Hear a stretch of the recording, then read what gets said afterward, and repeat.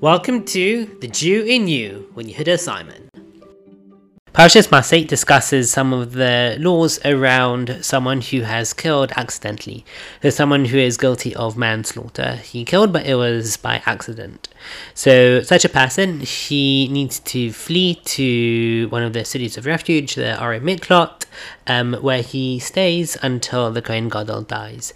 The pasuk of this is in Perek Lamed Hey, pasuk Chav Ches, Ki be'er miklaton yeshiv an mos haKohen haGadol, so he shall remain in the city of refuge until the Kohen Gadol dies. V'achrei mos haKohen haGadol yoshev haRotzeach al eret achuzaso, and only after the Kohen Gadol has died may the murderer return to the land which is his possession. There were 6 main Arey Miklat, with 3 on the east side of the Jordan, and then another 3 in mainland Eretz Israel.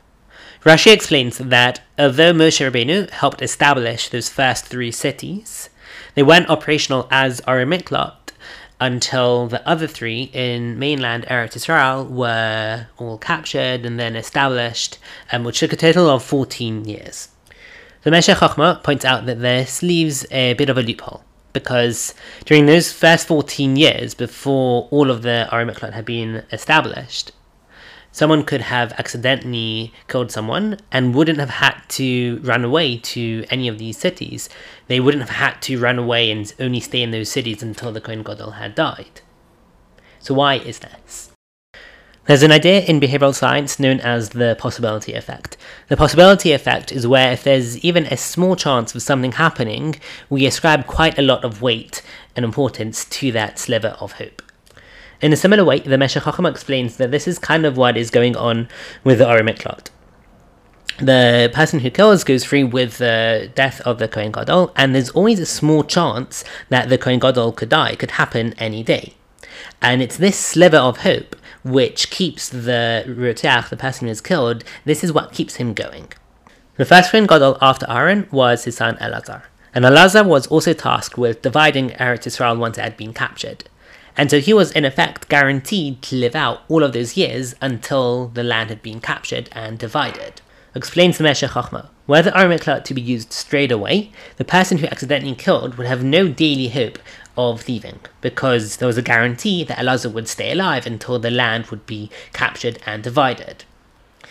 And so the Torah considers that to live this way without any daily hope is not considered living.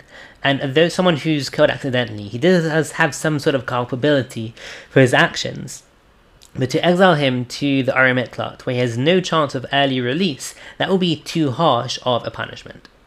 Hope plays an important role in Yiddishkeit. In the 12th of the Ani Ma'amins, we say Ani Ma'amin B'Emunah Shlema, I believe with complete faith, V'yas Mashiach, in the coming of Mashiach, V'afal pi shenisma mi'ah, even though he may delay, Im kol zeh, nevertheless, I anticipate every day, every day I have this daily hope that he will come. There's this possibility, every single day there's a possibility that he will come. And perhaps it's this daily hope that keeps Klal Yisrael going forward, hope for better times. And then even when things are difficult, even though we hope for better times, at the same time, when things are difficult, as my Rebbe Yitzchak Berkowitz has explained, even when things are difficult, this is exactly what Hashem wants. Have a great Shabbos.